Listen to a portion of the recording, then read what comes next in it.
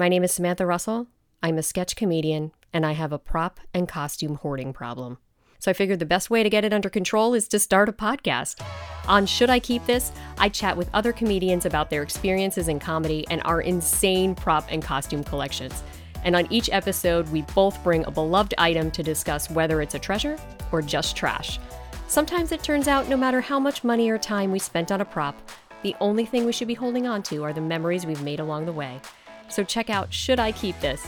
We have new episodes every 2 weeks, available anywhere you get your podcasts.